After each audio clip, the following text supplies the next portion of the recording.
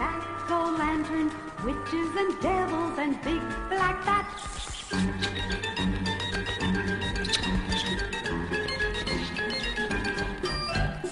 H-A-double-L-O-W-E-N, spelled Halloween. H-A-double-L-O-W-E-N, spelled Halloween. Welcome to Twitch of the Death Nerve, a cult movie podcast that takes a deep dive into a different topic each episode. Our wide-ranging discussions will touch on genre, culture, and the history of psychotronic cinema. I'm Charles. I'm Sam.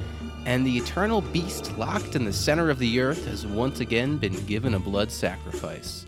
The great mechanical gears that power time itself have been greased up, and the AA batteries in the Almighty's heavenly vibrator have been swapped out. It's true, folks, the ritual has been completed. Last weekend was the greatest day of the year, Exhume Films' 24-hour Horrorthon. And here, Sam and I sit before you, your humble servants, here to report back on all 15 movies screened. And I think it's kind of funny because our episodes that we've done so far, we've tried to record either hours afterwards or like a day afterwards when we were still exhausted and delirious. But because we got COVID at Horrorthon, I have the same level of delirium right now. Yes, yeah, no, it's funny. We are kind of like capturing the similar, like one-eyed open fucking psycho babble. We're barely able to breathe. Yeah. So the Horrorthon defeated us. We were definitely humbled this year. We left like before the thing ended because like Sam wasn't feeling that great, and we kind of chalked it up to just like exhaustion. But like I was like, listen, Sam, we gotta power through this. We got some more movies to watch, and like I could see the utter death in your eyes, and you were like, I need to leave. Yeah, and you said, I don't want to take this away from you, so you can go in there and enjoy it. And I knew that I would sit in there for 6 hours, like Sam is like dying, having a bad time. I can't enjoy. So we hightailed it a little early, and then like the very next day just started dying from COVID-19, which is weird because it's not a real virus. It's like a scam thing. But here's my theory. Is that during the Horrorthon, like an alternate dimension opened up where COVID-19 actually is real. And that's how we got sick. Okay, RFK Jr. Is that what he says? Well, I know he's an anti-vaxxer, so yeah, I'm sure he's probably they're all fucked up. They hold 10 different beliefs into one hand. But anyway, okay. This is not about us and our failing bodies. No, but I will say I think Horrorthon has been going on for 16 years now, and Exhumed did all-night marathons before that, and I've been going to them since I was 15. And I think really the only way that you keep it fun is if you're not feeling it and you need to go home, you go home. And there's like, I don't really feel any sense of defeat from leaving early. I do. My sense of defeat is I'm sure. mad that I got sick. No, I feel utter defeat because I've definitely slept through movies, but I've always like kind of made it to the end. Or if anything, I left during the last movie where it's like I'm halfway through and I'm like, okay, it's bedtime. Oh God, this cat's going to be an issue. But yeah, it sucks that we didn't quite finish it this year, but who cares? Whatever. But even still, with that said, it is the greatest day of the year. Oh yeah, I had so much fun. And I think in a way, like we did fuck up by not getting hotel rooms for the whole weekend. Yes. But I took more breaks this year than usual in the second half of the marathon. But I'm glad I did because I talked to so many people that I don't usually get to see. Some of our listeners, some of our Discord friends. Yeah, we spread COVID far and wide, folks. Well, so did a lot of people. Yeah. It's funny. Usually we love having a third mic on these episodes. And like, it's great to have the guest on the Horrorthon episode because it doesn't need to be one of our fancy friends who like has a new book or someone with another podcast or, like some like regular or like some fancy person. We get our like, our freaky weird friends to come on, because it's like you don't need a fucking degree to sit down in a movie theater and watch, 15 goddamn psycho horror movies in a row. You just need to be willing, and that does... And masochistic. Slightly masochistic, for sure, yeah. There is, like, a point where, like, it's funny watching people kind of start to lose it, Oh, like, yeah. And it happens. Yeah. And I think part of why it happens is not just because you're watching a 24-hour movie marathon, but because you're really there for like 30 hours. Yeah, like, you got to get in line. Most people get in early. line by 9:30 or 10. We got in line at like 9:30. Yeah. And the line was mad long. So there are people who clearly were in line since like 8 in the morning. It starts a little after noon. And there are 15 movies. So it actually goes till almost 2 p.m. So Yeah. it's like, this shit is not a 24-hour marathon. You're in it for at least 30 hours. Yeah, you really need to have... You need to hate yourself a little bit. Yeah, in just the right way, which is great, which is what we do around here at Twitch yeah. of the Death Nerve. We love it. Yeah, and so we don't have a third mic on this episode because we are still infectious, and I'm pretty sure that you cannot catch the coronavirus via listening to podcasts, but if you could, listen on. Well, it's like Halloween 3. We're spreading it through the airwaves. There you go. All right, let's jump right into it. I mean, obviously, usually every time we do one of these episodes, we explain who Exhumed Films are and there yada are yada. two other Horrorthon episodes if you want all that information. Just know that they are Harry, Dan, and Jesse, and they are like amazing. We love just them. fucking absolute kings who, like, I owe my entire, like... If you think I'm cool because I watch movies, it's because of them. They are like the reason why I have any opinions on anything, and I'm not just an idiot watching Child's Play 3 again and again and again and again. Well, I guess I kind of still am that idiot. It's because of them. They've really expanded my taste so much, and I owe them everything. I buy tickets to their events that I know I can't go to just because I love Exhumed Films so damn much. I am echoing all of that and eternal gratitude to them. So what happens is you go to this 24-hour movie marathon, and you're standing in this long line for several hours. Trust me, it's great. But everyone in line, it's almost like going to a sleepover to camp awesome. or something. Like, yes. Everyone's so excited to be there. Hyped. And just to see absolutely each other. hyped. And to see a line of, like, crazy psychos. Who are all, like 35 or older for the most part. No. There's tons of kids. Oh, They're younger people. We are an aging audience. No, oh, man. I was happy to see all the kids out there. And by kids, I mean, like, teenagers and 20-year-olds. But anyway, they give you the list of hints while you're standing in line, and that's when the real magic and pressure and just, like, feelings of, like, oh, shit, it's really happening start. And we get the list of hints, and we look it over, and we see that movie number 1, the hint is... meta and still timely suspense thriller that features a horror icon's finest performance. We thank you for the food we're about to receive. In the Lord's name, amen. Amen. A typical American family at dinner. Mom and Dad, their beautiful daughter-in-law, and their only son, Joe, a homicidal maniac.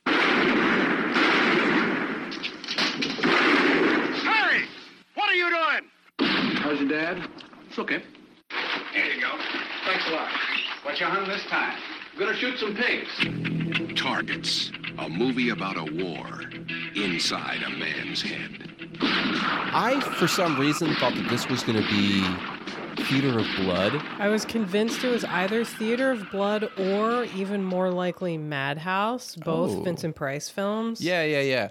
And then someone near us whispered, like, oh, what if it's Targets? I had never seen Targets. Me neither. But the more that, like, people started talking about it, I was like, oh, that's it's gotta it. be. Well, it says, I think if it was Theater of Blood or Madhouse, it would have said gothic horror and not suspense thriller. And also not still timely. I think that what makes... So Targets is a film from 1968 from director Peter Bogdanovich that... Boo. What do you mean, boo? Oh, get over yourself, you fucking snob. So, sorry, I'm just kidding. You're not a snob. Don't look at me like that. Just kidding. You are. It's a really interesting movie. I had never seen it before. I was really kind of taken aback by it, and it felt like it was two movies stacked on top of each other. One movie is where an aging horror icon played by Boris Karloff, he desperately wants to retire, and he recognizes that like what once was scary is now camp, and that real scary stuff is happening in the newspapers, and there's like kind of like a hint at the like clock tower Austin shooter guy in the newspaper, and he's kind of just like going through the motions of trying to retire, and he's having this like, you know, Hollywood experience. And the other movie that's going on at the same time is about this young man who is feeling very murdery, and he's buying tons of guns and ammo and just like being fucking weird and doing the things that we associate as just like very modern male on the edge. Yeah, it's sort of the way he behaves is like somebody who's miserable and depressed and doesn't know it and is just like trying to do anything to distract from the brain fever. Yeah, and it seems like all that like really gets him to feel anything is his guns. And when he aims his guns at people, like from a distance, he's like got a sniper rifle and stuff. And he eventually goes on this like shooting spree, and it keeps going back and forth between this like very serious like new Hollywood taxi driver killer psycho guy on the edge movie with this like really fun movie about Boris Karloff trying to quit. And Peter Bogdanovich, who co-stars in the film as a writer/director. Like, he's not supposed to be himself. Yeah. And he's supposed to be sort of a Roger Corman type figure, I think. Yeah. But the meta aspect of it, no, I think he's less Roger Corman and he's more like a young Marty Scorsese type. Like, okay. Like, because he keeps saying to, which is the meta aspect of the film, he keeps saying to Karloff's character, listen, this script that I wrote for you is different. It's not like anything else. And what makes that meta is that the movie Targets is that. It is this movie that's not like anything else that Karloff has ever been in. Or that Bogdanovich has done. Yeah, it's this very different, very interesting, and honestly, an incredible way to start the marathon, because it's like, it's a serious movie, but it's also funny, and it has this like grand finale at a drive-in theater, which almost every single person who was at the 24-hour marathon has been going to Exhumed screenings at the local drive-in. So it's just like, it was a great opener and it was so different, and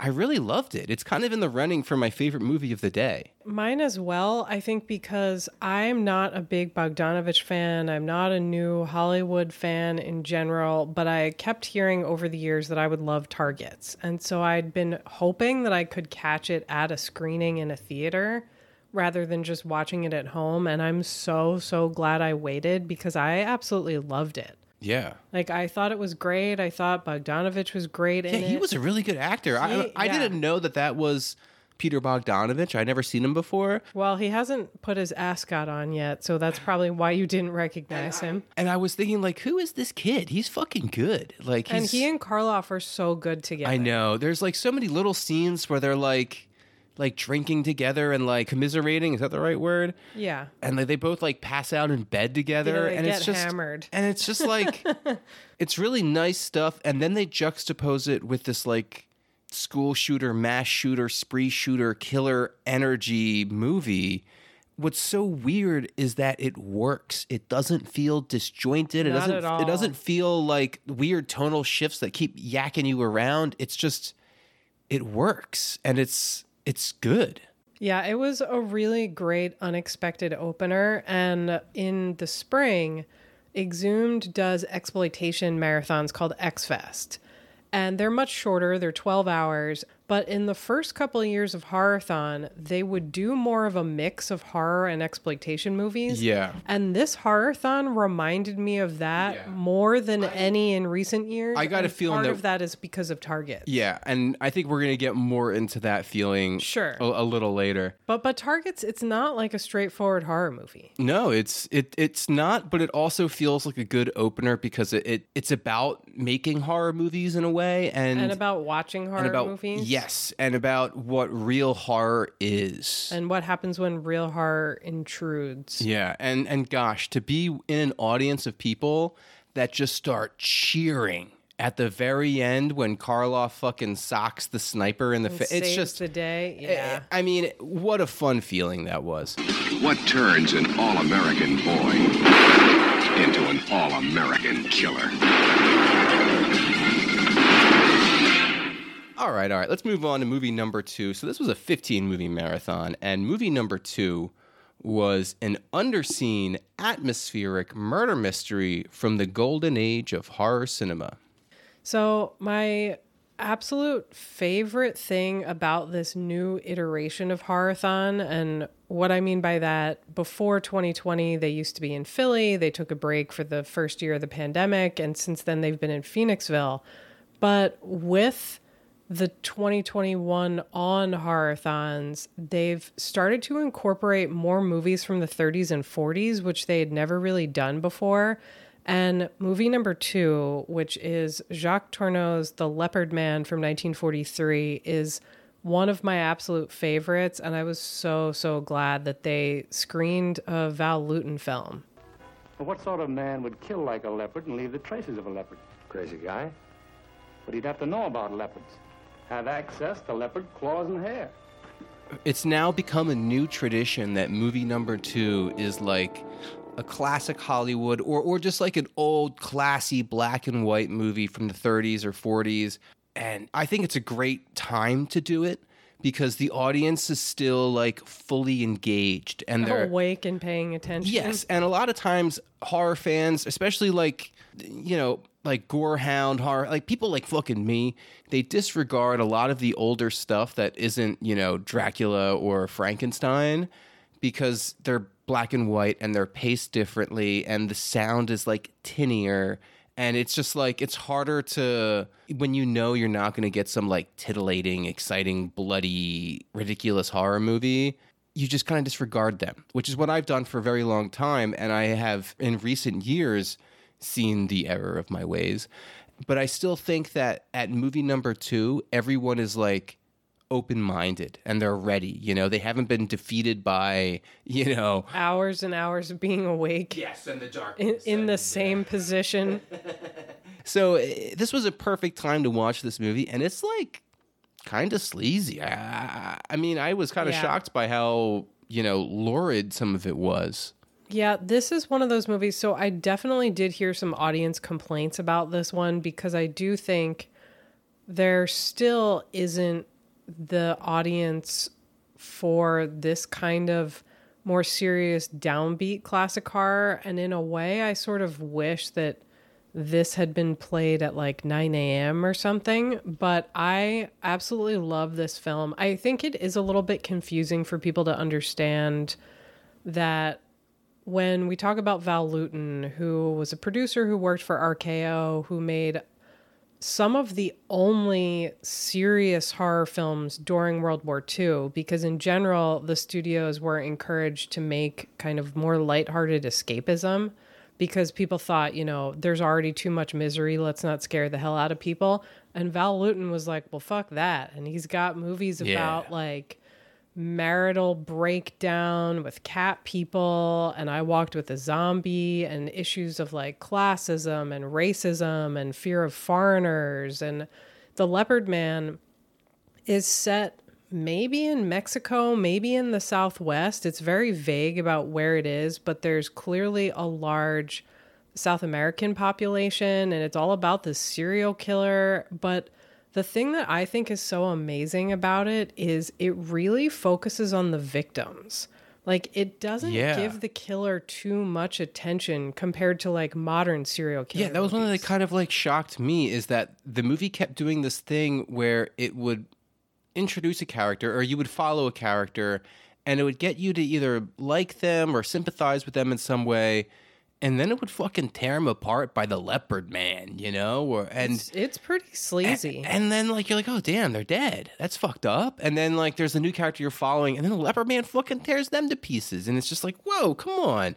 And I really liked it. I thought it was kind of a simple story that was done in a way that, like... A lot of it is also about the effects of human cruelty. I mean, the first death, it's this like terrified 14 or 15-year-old girl whose very callous mother and brother make her go out in the middle of the night for cornmeal. Oh, I hated that. She literally gets killed up against the doorstep. Locked door of her own house. Yeah, and she's like banging on the... Yeah, and they're making fun of her and they won't let her in until they hear her screams and see her blood pooling into the house. It was brutal. Like, such a brutal death.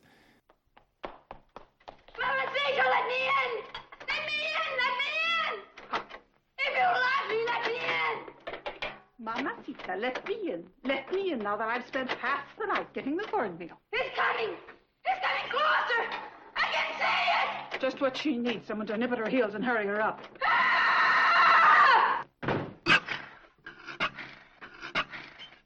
Wait there, Essa. I come. I will let you in. Only a moment, Irina. Your mother is here. Your mother will let you in. Yeah, it's rough stuff for an early 40s movie. I agree. But I also think that, you know, after such a serious movie, you got to change the tone. Yeah. You got to fucking have some fun here. It's the Horrorthon. And movie number 3. Oh my God. Honestly, every single year, movie number 3 is when the Horrorthon really, really starts for me. And it's usually a kaiju movie. So it's, yes, they have played with it in the past. But like 90% of the time. Yes. So the clue for movie number 3 was fun giant monster movie / comedy favorite. I was really flummoxed by this one because fun giant monster movie, I thought like maybe it's one of the later Godzilla movies and we're going to my favorite Baby Island. But then I saw / comedy favorite and I was like, what the hell is No this? Godzilla movie can be called a comedy no matter how hard you laugh while watching it. Son of Godzilla? I mean... Which he's played before. Yeah. And this one, for me, I was just like totally drawing a blank. The guess I think I put was Queen Kong. Yeah, you did. Which is definitely a giant monster comedy movie, but it's not a favorite by any means. The movie that wound up playing, so obvious when you hear the title. Cocktail? There's nothing new under the sun. We plan ahead. That way we don't do anything right now. But under the ground, there's something no one's ever seen before. What the hell are they? It's big. It's mean. It's ugly. Stinks too. And worst of all, Run! it's hungry. Makes my skin crawl. Kevin Bacon. Tremors. Starts Friday, January 19th at theaters everywhere. Consult your local listings. Is Tremors from 1990 from director Rob Underwood. That's Rob Underwood. Rob or Ron? Ron Underwood? I don't know. This name sounds like the alias a hobbit would give to the innkeeper at the Prancing Pony while trying to hide from the Nazgul. Ron Underwood. Okay. Mr. Underhill. But All my right. God, this might be my favorite movie of the day. Yeah, this was awesome. I mean, Tremors was a huge movie for me when I was a kid because me too. The main reason is because it's a giant monster movie. It's got blood, guns, babes, and like one-liners, and it's wonderful. It's rated PG-13, so I could rent it all the fucking time. I can go buck wild renting this movie, and I did. I rented it all the time until Tremors 2 came out.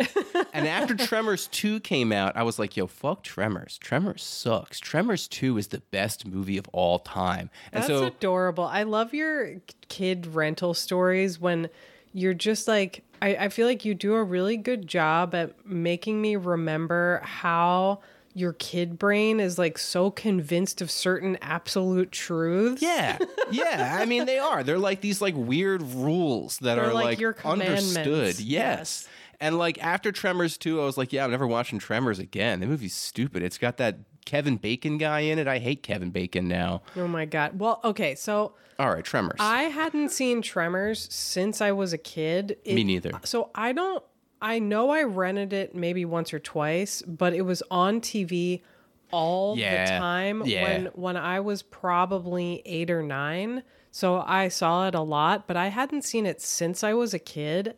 And I forgot how amazing it is. And also, I forgot Victor Wong was there. I forgot Reba McEntire was there. I forgot there are like doomsday preppers who are positive characters. And I forgot that Fred Ward is just the best ever. Yeah, I mean, Reba McEntire, like, showing up in this movie, I mean, she's great. I mean, she's the one that does that song, I want to soak up the sun. Oh my God, stop it. That's Sheryl Crow. Oh, yeah, no. Reba McEntire, she does the one that's like, man, I feel like a woman. That's Shania. Shania Twain? Okay, well. Okay, so Reba, I don't know if Reba still has a big career, but she was one of those sort of Bonnie Raitt type people in the 80s who kind of merged pop and country, and then she had her own TV show. Totally zero memory of her like shooting people with a shotgun in Tremors, but she's so good in it. She's awesome. Yeah, and Fred Ward, let's fucking give it up for Fred Ward. Everyone talks about Kevin Bacon and Fred Ward is so much hotter than Kevin Bacon. Yo, he is. He's got swagger. He's just cool. He's charming. Yeah, in this like rugged kind of like dumb guy way. Yeah, he is. And like thing is with Kevin Bacon is one of those guys who it's like when you stare at him, you're basically looking at a skeleton. You know, it's a skeleton with a very thin layer of skin on it. He basically, which works for Hollow Man. Yeah, he's the Hollow Man. Kevin Bacon is the Hollow Man. But I mean, he's also great in this movie. Yeah, I mean, I'm really, talking shit, really but I mean, it's such a fun movie that has this like great vibe that it's just so fun. You know, all like the character archetypes, like you get them immediately, and you're just like with it.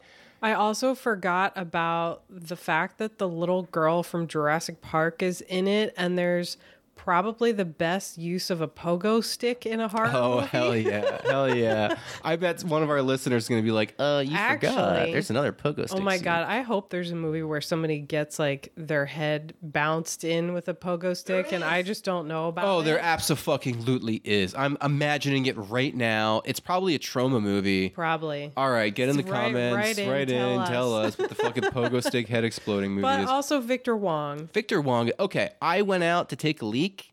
That like turned into like a brief conversation that turned into some drugs. Came back and Victor Wong was gone. Yeah, how did he die? I missed that. So Victor Wong, if you haven't seen Tremors recently, he owns the general store in town, and he's like trying to improve it by buying this. I think it's a Pepsi machine. It's like one of those long coffin like soda machines. Okay. That has its own generator built in, and it's plugged into the wall. And just as they figure out that the tremor monster... Graboids. The graboids, not Shai Hulud, that the graboids are... Once they find out that the graboids are attracted to vibration, they're like, okay, so we're fine if we just stay in the store and don't move too much. And then the soda machine generator kicks on, and it's up against the wall, so they have to move it to unplug it. And he gets... basically bitten in half by a worm monster. A graboid. R.I.P. to a real one. I feel like they couldn't say sandworms because you had David Lynch's Dune and Tim Burton's Beetlejuice like a couple of years before, and it's like Sandworm City. Sandworms were huge then. Sandworms are cool as hell. Yeah. They should still be huge. I know. Oh man, everyone loves sandworms. I mean, I guess I'm saying that now when we have another Dune movie coming out in a few months, so I'll get my sandworms. Okay. I got a quick question. How many Tremors movies are there, Sam? I've only seen the first one. My guess is that there are 4. 4. 3? 3. I really have no idea. There are 6 Tremors movies. Okay, in the third one, I think they start flying. What? In the fourth one, I don't know what happens, but they get CGI-ified by 4, I think, and then all I can hear in my head right now because of the COVID is, man, I feel like a sandworm. Wow, there are really 6 of them. Yeah. One of them is like a back in time one where they're like Do they in the go to 1800s. space? I don't think so. I don't think they don't. Oh yeah, I guess they do have sand in space. Yeah, I don't know. I don't know how you're gonna do that. Tremors in space. I don't know, but I just got really excited about the thought of sandworms in space. Yeah, there you go. Whoa, sandworms. You hate them, right? I hate them myself. All right. Number 4, moving right along. This Drum one, roll. yeah, they're changing the tones again, and this is a stunning, intelligent horror remake that is nearly as good as the legendary original. Now, there were 2 movies that this could be. Movie 1, which is the one that I guessed incorrectly, like a fucking idiot, was Cat People. Which the that Paul would have Schrader been movie. okay. So that would have been actually a guess that was something I was excited about the possibility for because I've never seen the Cat People remake and Me I've neither. just been waiting for a screening. But the other movie that it could have been even better, I mean, maybe I haven't seen Cat People, is Nosferatu the Vampire from 1979, directed by Werner Herzog. What about Yes Ferratu? Because that's how I felt about the movie. Jesus Christ. Look, I have COVID. Okay, All right. I have to say, I've seen this movie many times over the years, and it is a perfect film. Like, the use of Wagner when he's wandering through the wilderness by himself trying to get to Orlok's castle, it's like some of the best stuff put on film. Yeah, I absolutely love this movie. I think it's terrifying and it's funny and it's just like weird. It's so weird. And one of the things, one of like my earliest memories is, so what happened is my friend said something that I'll never forget. Growing up, when we were teenagers, and he had just watched the movie, and it terrified him. Yeah, it's scary. I mean, he smoked weed beforehand. He put the Nosferatu DVD in and just got like sucked into it. There's this scene in the movie that lasts for maybe 30 seconds, but the way he told it to me made it seem like it was like 3 minutes long. And it's just of the sky and the clouds. And he said that he could see like wolves and devils in the shape of the clouds. That's what Herzog would want. And like I could tell you, we started like laughing about it, but I could tell like he was actually like legit shook up by the movie. Yeah. So when I watched it right afterwards, I didn't think it was as scary because I was like kind of like ready to be terrified. And I mean, I still really liked it, but I watched it in Herzog. He's a fucking what was the movie shot in Italian or something? I don't know. Nosferatu, it was shot in English, I think, because I don't think Adjani speaks German. Yeah, I'm not too sure, but I feel like when I watched it before, I watched it with subtitles and it was like in a different language, which is kind of weird. I think maybe I just selected that because I figured that was the correct way to watch it when I was like, little film boy 5000 in my early 20s. When you're like trying to watch it when you're trying to figure out what the original language might be. It was, I mean, this was the best. I mean, I've always loved it, but like this time it was like, oh shit, this is like one of the greats. And all the stuff that's, because I love Nosferatu. I do agree with the hint that says it's nearly as good as the original. I would agree with that. The original is unfuckwithable. It's like one of the greatest silent films of all time. I mean, Murnau in general is one of the greatest. Like the German expressionists are some of the still greatest cinema artists. But what this does to expand the story is just so natural, and it's so like, oh, of course, like all this stuff with the rats and the plague and the doctor and his like he basically gaslights this woman and makes her feel like an idiot because what she's saying doesn't chalk up with the scientific beliefs that he is so inflexible about. Yeah. And the movie is really explicit about like this woman following her intuition is the only one who can make any difference. Yeah. But even she's oh my gosh. Too late. And there's that one scene earlier on when Harker first meets Bruno Ganz he first meets Nosferatu, or he first meets Dracula as they call him in the film. Did they call him Dracula? Throughout the film, yes. He's Count Dracula in the movie. That's what they keep referring to him as. It's interesting. But anyway. Which is not like the original. No. But they're sitting at the dinner table, and he cuts himself with the bread knife. And, Nosferatu, played by Klaus Kinski, sees the bloodied finger. And he, gets close to him, and he's, moving up to him. And he says, "The knife is old and could be dirty. It could give you blood poisoning. Please, let me do it. It's the oldest remedy in the world." Oh, forget it. It's hardly worth mentioning. Just a little cut.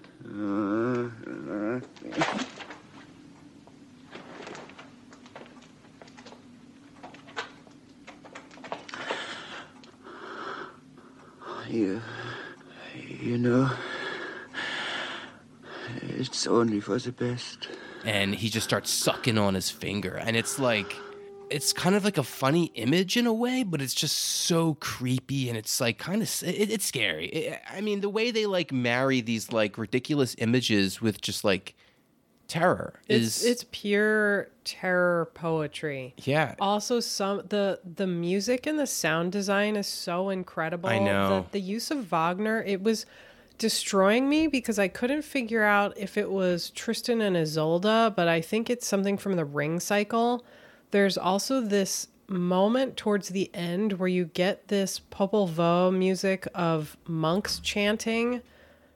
It's just it all goes together so perfectly, and it really is one of the most beautiful 70s films. It is. Let's pour one out for Herzog over here. He's a fucking absolute G. He was just here last week. Yeah, I saw pictures of him. He was here. He did a free reading and signing the same time that I went to see Catherine Breillat. Did you ever see the video of him getting shot while doing an interview? It's one of the craziest things I've ever seen. He calls it an insignificant bullet. Yeah. And the interviewer is shitting himself, and Herzog is it's totally fine. It's just a BB. He can shoot at me all he wants. What's he going to do? Kill me? Oh my God. Have you heard the story about him pulling, I want to say it's Christian Slater or something, out of a burning car? Yeah. Or I don't know if I forget who it was, but yeah. It's another actor. Yeah. Oh, it's Joaquin Phoenix. Joaquin Phoenix is who it was. He was got into a car accident and was in such a daze, he started to light a cigarette while still upside down in his car, not realizing that the car is leaking gas. And he said that Werner Herzog just, I guess, was driving behind him and came out of nowhere and pulled him out of the car and dragged him half a mile away and was you almost blew yourself up, you idiot. And anyone who has not seen My Best Fiend, which is a documentary about his working relationship with Klaus Kinski, wow, holy fucking shit. It's even better than the video of him eating a shoe. Also, Werner Herzog ate a shoe. He's done it all. It's a land that God, if he exists, has created in anger. It's the only land where creation is unfinished yet. Taking a close look at what's around us, there is some sort of a harmony. It is the harmony of overwhelming and collective murder. And we, in comparison to the articulate vileness and baseness and obscenity of all this jungle, we, in comparison to that enormous articulation, we only sound and look like badly pronounced and half-finished sentences out of a stupid suburban novel, a cheap novel. And we have to become humble in front of this overwhelming misery and overwhelming fornication, overwhelming growth, and overwhelming lack of order. Even the stars up here in the sky look like a mess. There is no harmony in the universe. We have to get acquainted to this idea that there is no real harmony as we have conceived it. But when I say this all full of admiration for the jungle. It is not that I hate it. I love it. I love it very much. But I love it against my better judgment. Every time I watch this, I think about a different person's performance. And while I think Johnny gives the best performance because she has the most to do, Klaus Kinski is like, he's like weirdly whimsical. Yeah. The way he like dances through the town square, it like part of me wants, so we both still need to watch Nosferatu in Venice. And I think there's more of him doing that in that movie. Oh, yeah. That's the sequel, right? The like loose sequel that's not directed by Herzog. I absolutely want to see that. I didn't know it existed until you mentioned it the other day. All right. I got one question before we move along. How do I phrase this? All right. Who played Nosferatu the best? Don Nosferatu. All right. Fucking. It's clearly Max Schreck. I'm sorry to Klaus Kinski, but Max Schreck looks the most alien. And I think the way that Kinski differentiates himself is great, but Max Schreck is the scariest. I mean, Schreck, it means terror in German. And the one thing is when you see Kinski, like, you're like, okay, that's my guy playing a part here. You know, it's like he's doing a really good job. He's, you know, it's scary. He's being scary. This is great. Max Schreck is... He's not your guy. He's just... It's like Nosferatu. He is Nosferatu. Yeah, it's like a Graf real thing. Orlok is, I think, what his character's name is. So I would, just to have fun, I think my favorite portrayal of Nosferatu is from Willem Dafoe in Shadow of the Vampire. Have you seen that movie? I have. Willem Dafoe. So I don't know if I love the movie. I think it's great. But I thought it was enjoyable, and I thought Willem Dafoe was amazing. But I think the big difference there is he's a full-fledged character. Yeah. Although also, speaking of, I don't know if have you seen What We Do in the Shadows? I've seen the movie. Yeah. Whoever plays the Nosferatu in that movie is so Peter. Yeah. He's my favorite character. Yeah. All right. Nosferatu, we fucking love it. We do. All right. Movie number 5. The hint they gave us was somewhat forgotten supernatural shocker that is an adaptation of a best-selling novel. What did you think this was going to be? Because I was convinced. Okay, what did I put in? I put in The Sentinel. Is The Sentinel a novel? Yeah, I think so. I have the novel in the other room, but maybe it's the novelization of the movie. I think it's a novel. I get confused about which came first because that novelization trend was so popular. My guess was The Haunting of Julia, which I think is by the same author as what the movie actually was. But Haunting of Julia is this Mia Farrow dead kid ghost story. Hey. Shut that cat up. Come here. But what we got was Ghost Story, directed by John Irvin from 1981, which I think is Peter Straub. Yeah, Peter Straub. The house is so empty. The town is so still. The truth, never buried, has come back to kill. The cold wind shrieks. The full moon's pale. The time has come to tell the tale. Fred Astaire, Melvin Douglas, Douglas Fairbanks Jr., John Houseman. Ghost Story, based on Peter Straub's terrifying bestseller, Rated R. Now playing at a theater near you. This is 100% in the running for my favorite movie of the day. It's, definitely my favorite. It's get this fucking cat out of here. It's definitely my favorite discovery of the day, or maybe that's Target's. I don't know. I mean, moral of the story, I loved this movie. I mean, sure, it's a bit overly ambitious and kind of messy, but, goddamn, it's taken big swings at being a horror saga, spanning decades, alternate realities, dreams, everything. I mean, it's bold and clearly had a huge influence on Stephen King's It. I'm sorry, but you haven't mentioned Craig Wasson's dick yet. Oh my God, This movie was so much hornier than okay. I knew about this movie because I had seen clips of it on TV when I was a kid, and all I saw was like old men sitting around telling each other stories. So that was all I knew.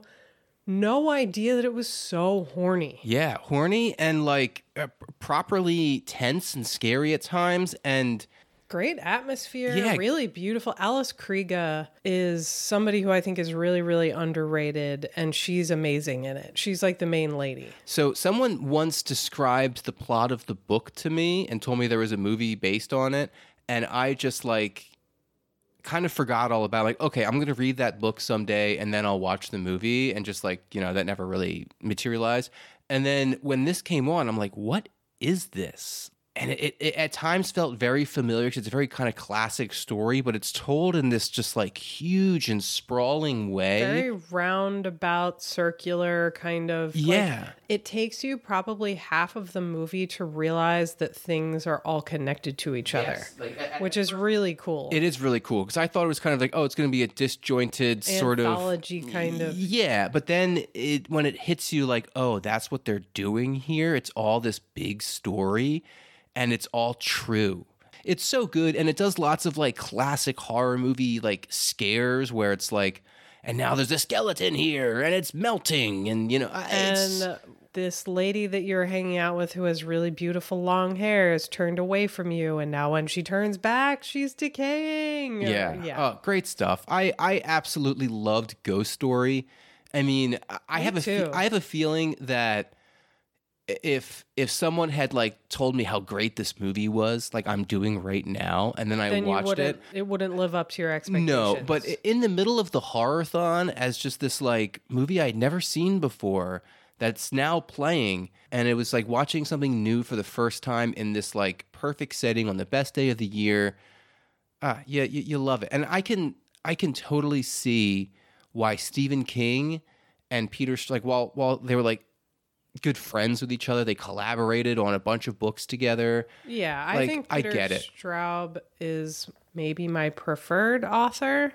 Yeah, I could see that. I mean, like, I feel like this to me felt like a Stephen King story, except it didn't have any of that like crude redneck shit. You know what I mean? Like, and I'm not saying that as a slight. Like, I love the like very crude realness of Stephen King's characters, but you know, it feels like it feels like he's trying too hard a lot of the time, and it feels kind of cringy to me. Yeah, I mean, this to me felt like a Rhode Island ghost story where Stephen King does a Maine ghost story. You know?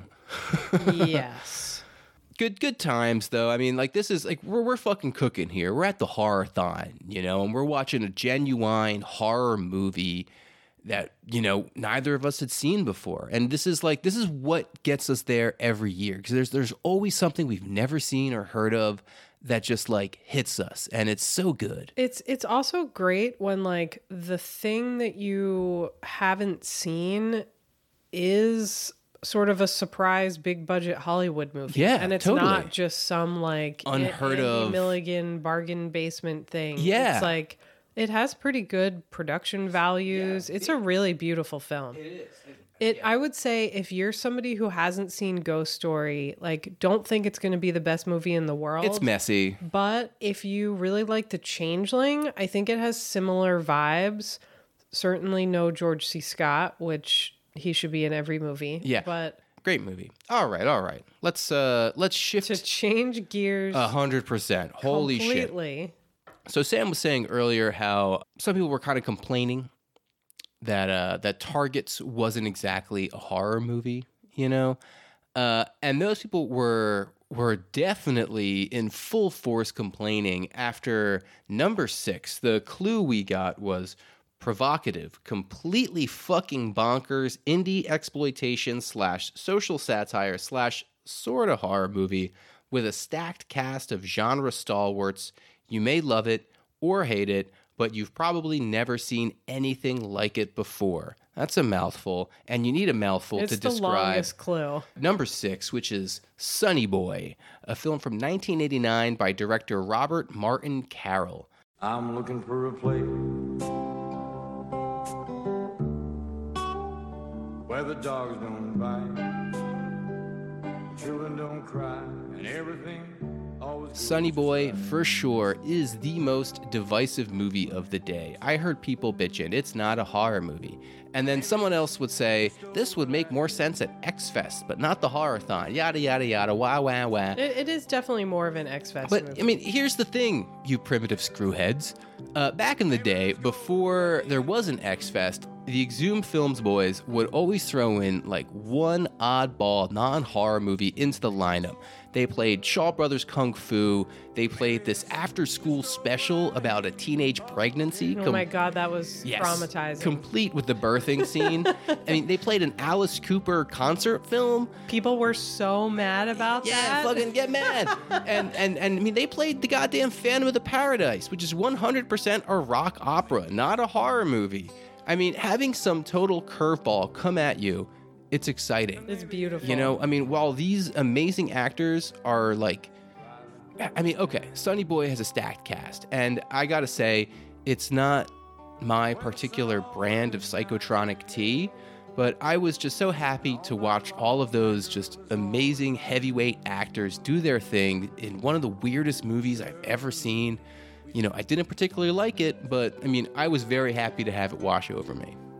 So I have to admit, because if you haven't had COVID or you haven't had like a bad flu, often one of the weird symptoms is you have crazy nightmares. And yeah, fever dreams. Yes, definitely fever dreams is a better description than flat out nightmares, because they're not always scary, but I've been dreaming about Brad Dourif all week, and I am not mad about it. He is so crazy in this movie. Yeah, Brad Dourif is truly a national treasure. He is one of the greatest of all time. And I'm so glad that he has like the Child's Play series to like keep the lights on and keep him paid. He's in the TV show now.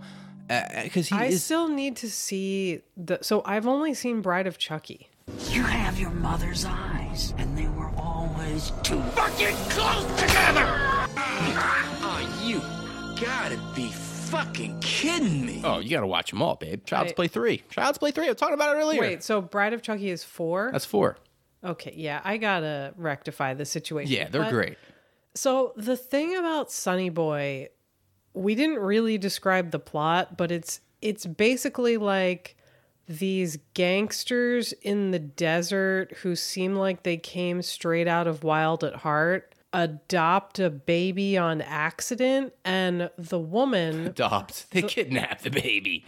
Well, but yes, it was an accident. They were trying to steal a car. They didn't realize there was a baby. They killed the parents. They steal the car. Surprise! This is like literally the first 3 minutes of the film, so I'm not spoiling anything. But the woman of the group, Pearl, played totally straight-faced by David Carradine in an amazing performance, insists that they're keeping this baby, but the baby is raised in absolute horror, so he's this kind of like Frankenstein monster man. Chained up the whole time. Like it reminded me, like you saying that this isn't exactly your psychotronic cup of tea. It reminded me a lot of something like Bad Boy Bubby. Oh, the Australian movie. Or Ruben and Ed, which also set in they're basically all kind of desert movies about these like weirdo baby men. Yeah, this And has this I like... don't know if I love them either, but it was great to watch. Yeah, no, that's how I felt about it, was that it has that like weird vibe, that like kind of post Repo Man, like, fuck you, psycho Billy Rock, like weirdo, like kind of like lynchy weird stuff going on. Yeah. Wild at Heart is a good one. Like, it is all like the weird psycho characters in the like background Bobby of Peru, you could imagine being in Sonny Boy. Yeah, all of the weird background characters in Wild at Heart are just like having their own movie. Yep. And Paul Smith, oh my God. Is Paul Smith the guy from Pieces? Yes. Yeah. Seeing him show up was nice. He's one of the main characters. Yeah, but the moment he came on screen, I was like, oh, hell yeah, my boy. And some people loved it for sure. Like, afterwards, we were talking to people who were like, oh, man, that was my favorite of the day. And other people who were just like, what the fuck was that? You know? And it's crazy. Yeah, and that's kind of one of the things that you get at this sort of event, you know? You don't know what you're going to get, and what you're going to get is going to be fucking weird. Yeah, and I am glad that we got something weird at not quite the halfway point. I think movie number 7 is really the halfway, but it felt like an appropriate palate cleanser. Yeah. So like you said, it really reminded me of Bad Boy Bubby. And another movie it reminded me of, because it's like, it's so hard to like think of like, what do you compare this movie to? Because it is very singular. And the only movies I can really kind of think to compare it to are like very off the wall movies that most people haven't seen. Yeah, like Ruben and Ed, I know not a lot of people have seen, but if you have, it is a lot like Ruben and Ed, except instead of being quirky, it's way more violent. And what I was going to say is it reminds me of this film that I absolutely love. It's one of my favorite movies. It's called Sheila and the Brainstem. Oh, I still need to see it. It's only on YouTube. You can't find it anywhere. Like the director like has his own YouTube page and he uploaded like a longer version and a shorter version. The shorter version's better. And I love it. It's like a weird Southwestern psychotronic Odyssey movie. And this just kind of reminded me of it. I don't know why. They're very different, but like, I don't know. Movies are weird. Sounds like our kind of place. Sheila and the Brainstem. The quest for a 24-hour utopia, taking 6 people to their deepest dreams and their darkest fears. Join them on their search for love, truth, and the best part of America, only better. What appears to be an innocent stick of beef jerky will change their lives forever. They've got the brainstem. You have a choice, you know. Do you want to live forever, or do you want to stay alive?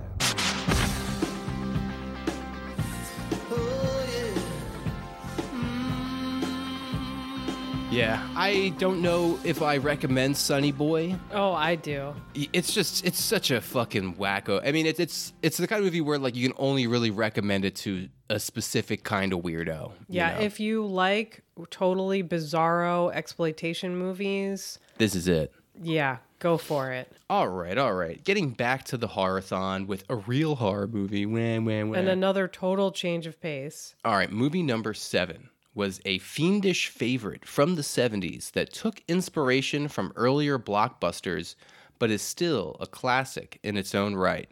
Now, I know I keep saying this. This is my favorite movie of the day. This one is actually my favorite movie of the day. Really? Abso-fucking-lutely. That's crazy. For generations, the Thorns have been a family of tremendous wealth, position, and power. The perfect marriage of Ambassador Robert Thorne and his wife Catherine was fulfilled by the birth of their son, Damien. And then, when the child was 5 years old, something terrible happened.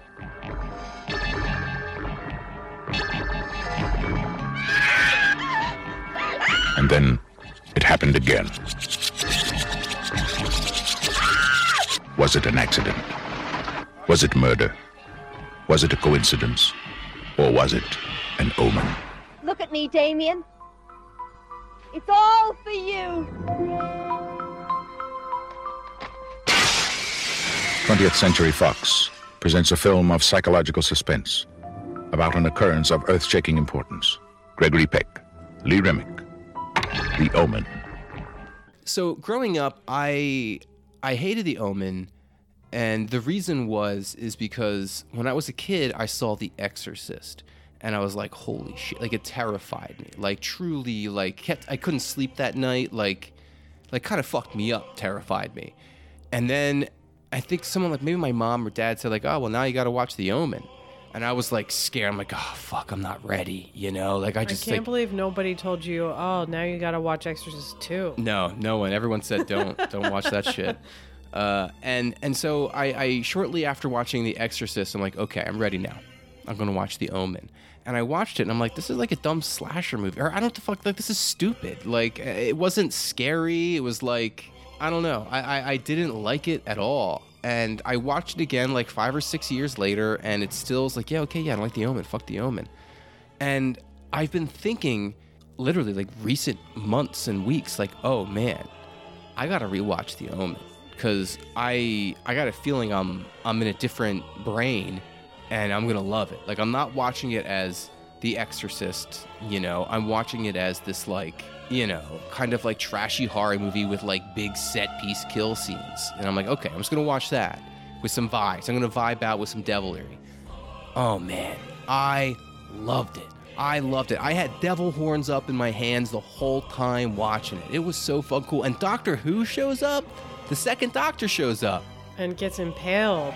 Yeah, he doesn't have a good time at all. No, so somebody that we were sitting near was saying afterwards that it reminded them of kind of like a proto Final Destination. And yeah. In a way, I don't really think the comparisons to The Exorcist are all that fair. It's like it's satanic horror, and yes, it involves a parent-child relationship in which the parent is basically a single parent and they're a famous person. They're not like an average suburban mom or dad. Which is The Exorcist as well. She was a famous person.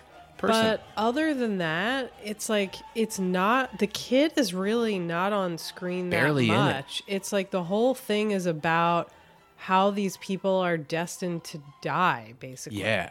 Yeah, I loved it. I mean, later on that night, like I think during movie 12, I stepped outside for some fresh air, and I was talking to Bill Ackerman. He came up fucking fresh as a daisy. Yeah, he went home and went to sleep like a smart person. Oh my God, he came back skipping at like 4 in the morning, you know, and I caught him on his way in, and we talked about the Omen for a minute, and he said something that just like really, really like struck me and like stayed with me.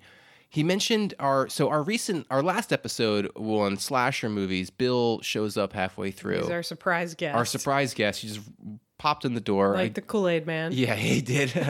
And part of our conversation, we were talking about the origin of the creative kill trope in slasher movies. And we all kind of agreed at the time that must have happened with like Friday the 13th. And he sort of said like, no, maybe the Omen. It's the Omen. No one ever talks about the Omen because each kill scene is like huge spectacle, insane stuff, you know, and it's what's remembered most about the movie is like, you know, it's all for you, Damien. It's all for you, Damien. And like, and all these like huge that moments. Scene is wild. It's crazy. But I think all the death scenes are. I mean, the impalement with the sheet of glass. Well, no. It was impalement with a spire. The decapitation with the sheet of glass and impalement with the spire. And the thing is, though, is when you say like a decapitation with a sheet of glass, like whatever, you know, no big deal. This was a fucking like the head does slow-mo. A 360 spinning around in the air and fucking it's insane. Apparently, he kept his own head model and then lost it in his divorce because it was one of the only things his ex-wife wanted. That's heartbreaking. That's heartbreaking. He also passed away last year. R.I.P. Who was that guy? David Warner. David Warner. So, a real treasure. He's also in Waxworks, I think, which is another really underrated When David Warner showed up, I was like, oh, hey, it's Doctor Who, because I knew Doctor Who was in the movie. And then like a minute later, I'm like, that's not Doctor Who. David Warner would have been a good Doctor Who. He would have been a good Doctor Who. But I just realized that every single person in England just looks the same. You know? And I'm like, oh, yeah, you all look like the second Doctor over there. That's John Pertwee? Yeah. Quick editor's note here. John Pertwee was actually the third Doctor, and Patrick Troughton was the second Doctor. I have no idea what I'm talking about when I record this show. Don't fucking listen to a word I say. Which he has a spectacular death in this. But I really go back and forth with The Omen. I saw it at a young enough age that I'll always love it. But the thing that bugs me about The Omen is, like, in a lot of ways I love Gregory Peck, but he tends to play these, like, dour, humorless characters. And I just like don't love any of the characters except for the journalist in this. Like, I almost wish that the journalist was the main character trying to convince the family. I also like didn't love his character at all, but it didn't matter because it was just like the movie and the story was just so good. Like I had so much fun with it this time. It is, if you're in the right like Halloween satanic spirit. It's great devil stuff. Are also great. So I have seen the first like 30 minutes of I think the third or fourth one, the one that's got Sam Neill in it. That's the third one. Yeah. I can't wait to watch the second one now. I'm an Omen fan. I love the That's fucking awesome. Omen. Yeah, it's great. I'll always have a soft spot for it. All right. Are you ready, Sam? I am so ready. Okay. Here we fucking go. This is what we do. This is what we do, people, you know? This is it. This is the name of the fucking game. Movie number 8. The clue. Stupid zombie movie that we never thought we would ever find in 35 millimeter. Now, I added a couple extra stupids to that. You did. I did. Now, bear in mind, ladies and gentlemen, theys and thems, this movie's coming on right at midnight. 12:30, 1 a.m., I don't know. But we are officially in late night territory, you know? And things are about to get fucking weird. I keep saying weird. I gotta think of a new adjective. What else do you got? This is what happens to me. Give me an adjective I can cling on to and fall in love with and arcane. Yeah, this is when things start getting arcane, people. Things are getting arcane here. All right. Stupid zombie movie. Which I swore was going to be Garden of the Dead. What? I wrote this down. I got this one right. You were I sure knew it. what I this was one sure. was. I was telling everyone, like, no, you don't want to leave for number 8 because we're getting Zombie 3, 1988, directed by Lucio Fulci. And also Bruno Mattei. What? Yeah, it was co-directed by Bruno Mattei. No, it was directed by Lucio Fulci. Okay. Are you trying to tell me Lucio Fulci's greatest film was directed by Bruno Mattei? Flip this table over on you. Come on. Lucio Fulci's greatest film. I love film. Zombie 3 and I love Bruno Mattei more than anyone should, but okay, so those are fighting words. The story goes is that like a week into shooting Zombie 3, maybe even like a day into shooting Zombie 3, Lucio Fulci gets like swamp fever or some terrible illness. I think it might have even killed him. Well, he was sick. He had health issues from probably 85 or 86 on. And he he's going to wherever they shot this. Zombie fever. In the Philippines, maybe. That's what it looks like. Or he basically just like was like, okay, I'm dead. I'm going to go. I'm done here. I'm done. He just got cold sweats. He had like all the COVID symptoms and just like fell apart. Was he the first person to have COVID? Quite possibly. I like to think that it was called swamp fever. I don't know why I keep going to that. It's arcane. But he gives up. He's like, I'm not making this movie. I'm dead.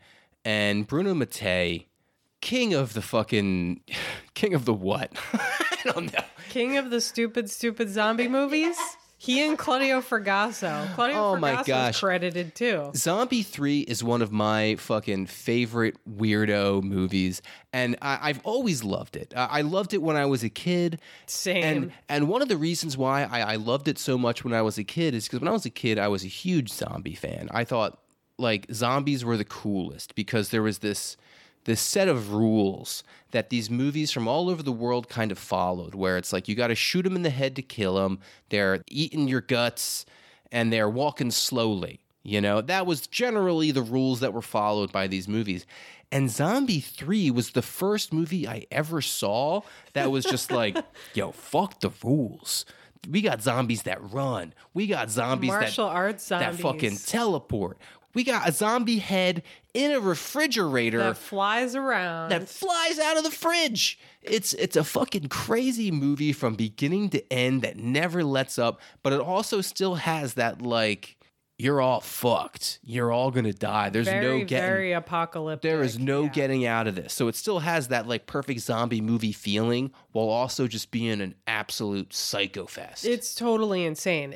So also, I think one of the exciting things, I've only ever seen this dubbed in English, and they played an Italian language print where they did live subtitling, and I think Dan, who did the live subtitling, had many beers and they weren't always timed. No. It was magical. I need to say that I've only ever watched this movie dubbed in English because it's better in Italian. Holy shit. It's so much better in Italian. Watching this in Italian Roger to read what they were saying is just so funny. It was the funniest thing. Like, I was just getting crushed. And I remember at one point, like, I looked over at our friend who was watching with us, and I said, I think this is the worst movie I've ever seen in my life. I hate this. I hate Zombie 3. And like, kind of as a joke, but also because the movie does make your brains melt out of your nose. It does. And then 20 minutes later. No. 2 seconds later, something happened, and I just fucking died laughing. And like, it's a great movie. It's perfect. Zombie 3. So during The Omen, I got up to take a bathroom break and ran into Dan from Exhumed. And he was this, like, I wish I had recorded this conversation. So Dan was like getting me hyped about Zombie 3, and he didn't tell me what the title was, but he was like, you know what, I know you know what it is. I know you love the director.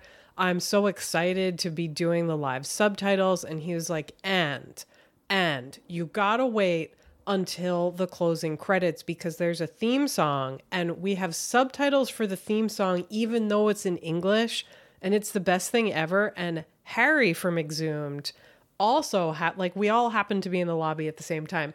Harry, without missing a beat, walks up to our conversation, leans over Dan's shoulder and goes, "It's fucking stupid," and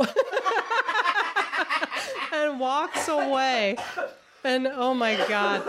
And Dan was telling me that they spent like an entire week watching this movie over and over again, checking the print in order to check that the subtitles seemed God bless right. them. Oh. God bless them. Honestly, I'm so grateful to them. They're the best. They are the best. Dan, Jesse, Harry, we love you guys so much. You're true kings. Yeah, don't have more than 2 marathons a year though, because I might die. And but oh my God, the radio DJ at the end everything about Zombie 3 is wonderful. I get if you're listening to this and you're mad at us because you hate it, because it is really an irreverent mess. No, fuck you. But it's so much fun. If you don't like this movie, much fun. Then okay, seriously, everyone out there is lucky that I am not like an absolute fascist, because if there was like a night of long knives for people who don't like this movie, you'd be done. All right. We love Zombie 3.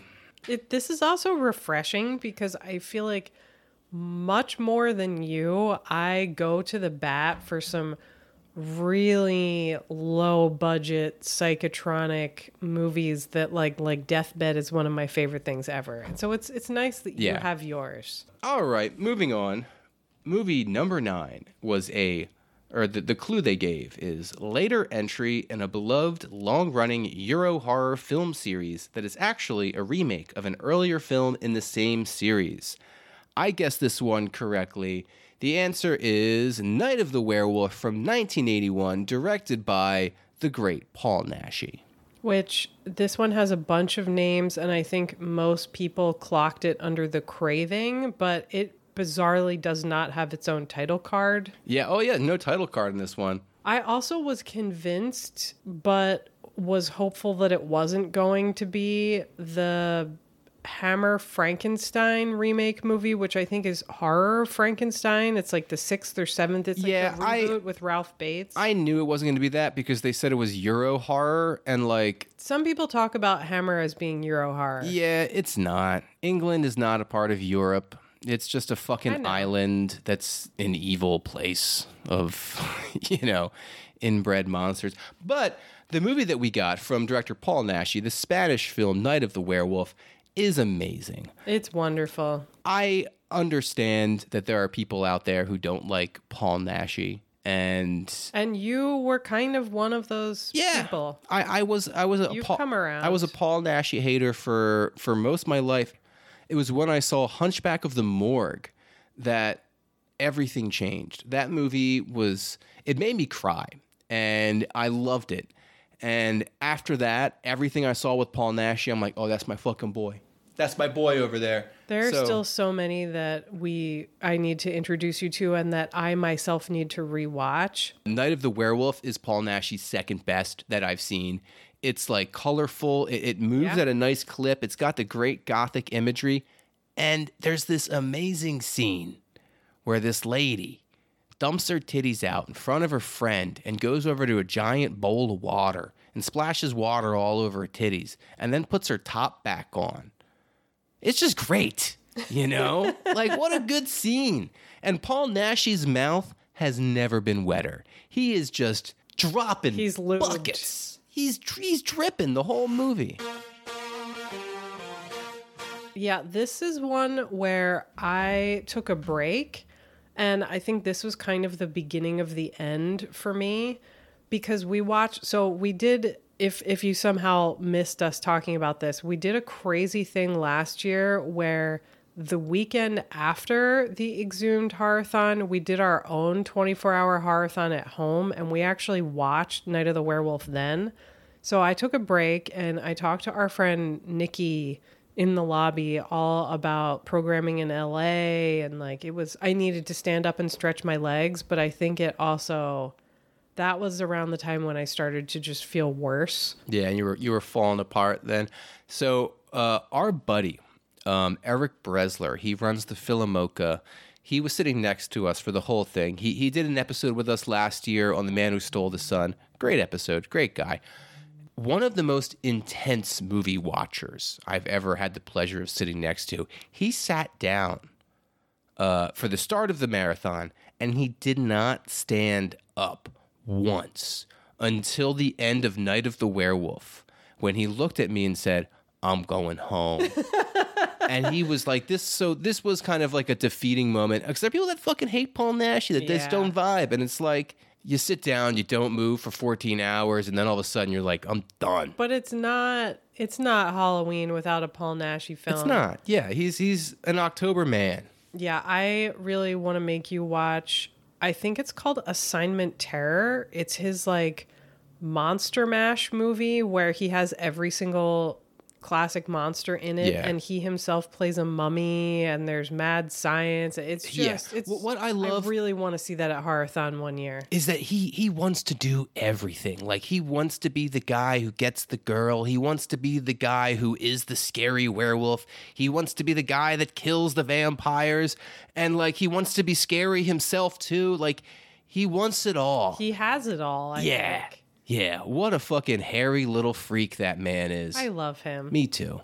All right. Movie number 10. Things are starting to get a little sleepy. And very sleepy. And Sam is fading hard. Yeah, I would say this is the last movie I watched most of. And we got one of our favorite horror actors in this loose adaptation of an Edgar Allan Poe tale.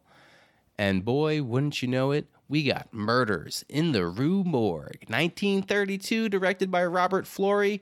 And guess what? It's a monkey movie. We got a giant monkey on the loose. So, lady in distress? Who are you? Come with me. Where? My carriage. No. Why are you trembling at my touch? Your hand is cold. It chilled me. Come. I will help you.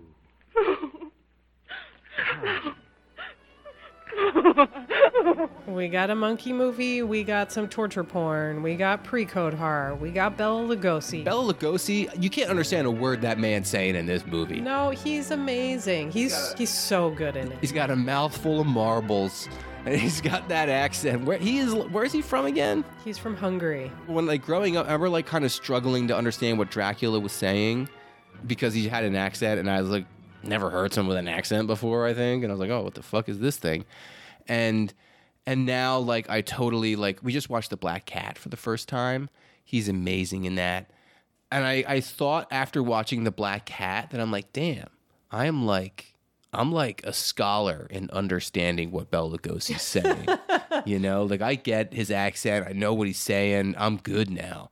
And then watching this movie, I'm like, dude, what are you saying, man? Yeah, his accent was pretty thick in 1932. I think it softened a little bit later in the 30s, but this is one of my personal favorites. I think Robert Florey is really underrated. What else did Robert Florey do? So one of my favorite movies that I it's on my Horrorthon wish list. It's called Beast with Five Fingers. It's a Peter Lorre haunted hand killer movie. Wow, how many of those is he in? 2. There you go. Yeah.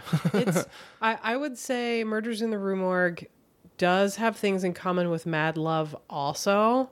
Like it definitely they sort of would make an ideal double feature, but Robert Florey is a great director. This also has some genuinely disturbing scenes, and I think it in a lot of ways feels more like a German expressionist horror movie than like a Universal film. Which is although there is overlap. Which is kind of neat to see from an American director, you know, like taking those influences and using them. And usually it was the Germans or like Eastern Europeans who came over here, you know, during World War II, escaping the Nazis, who like made those kinds of movies here, you know? So when you see German expressionism in an American made film, a lot of times the director is like who's the guy that made The Black Cat? That guy's awesome. Edgar Ulmer. Ulmer, yeah. So a lot of those guys came over in the late 20s and early 30s. So like I think it's confusing because they came over because of the Nazis, but they came over like a decade before World War II started. Yeah, they just started sniffing the Nazis. Yeah. They were like, yo, you guys seem fucking killy.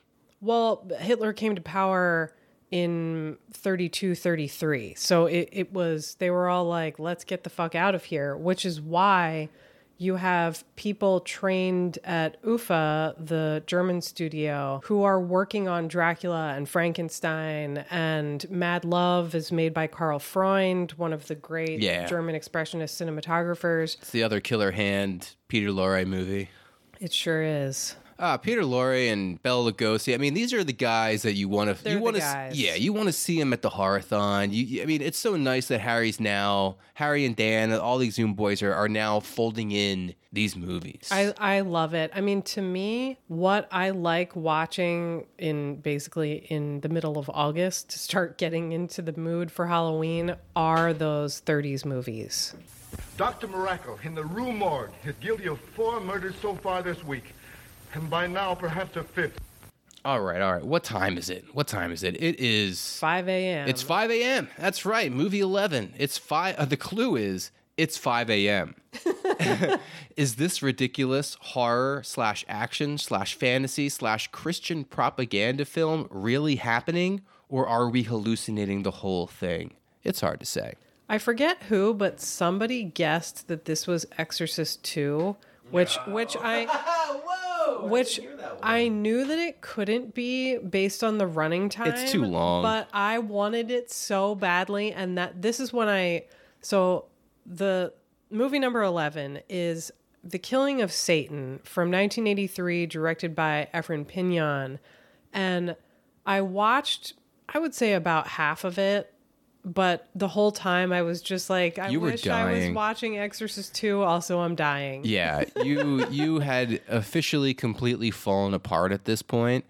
So this movie, it's Philip. Okay, I took this from the IMDb description because there's like how do you describe insanity? Like this kind of just like sheer madness of a movie. And the IMDb description that I stole says, a Filipino-made horror fantasy movie about a man who was chosen by his dead uncle to battle the forces of evil. He fights a being called the Prince of Magic, who shoots rays from his hands, makes heads spin around, and hypnotizes people.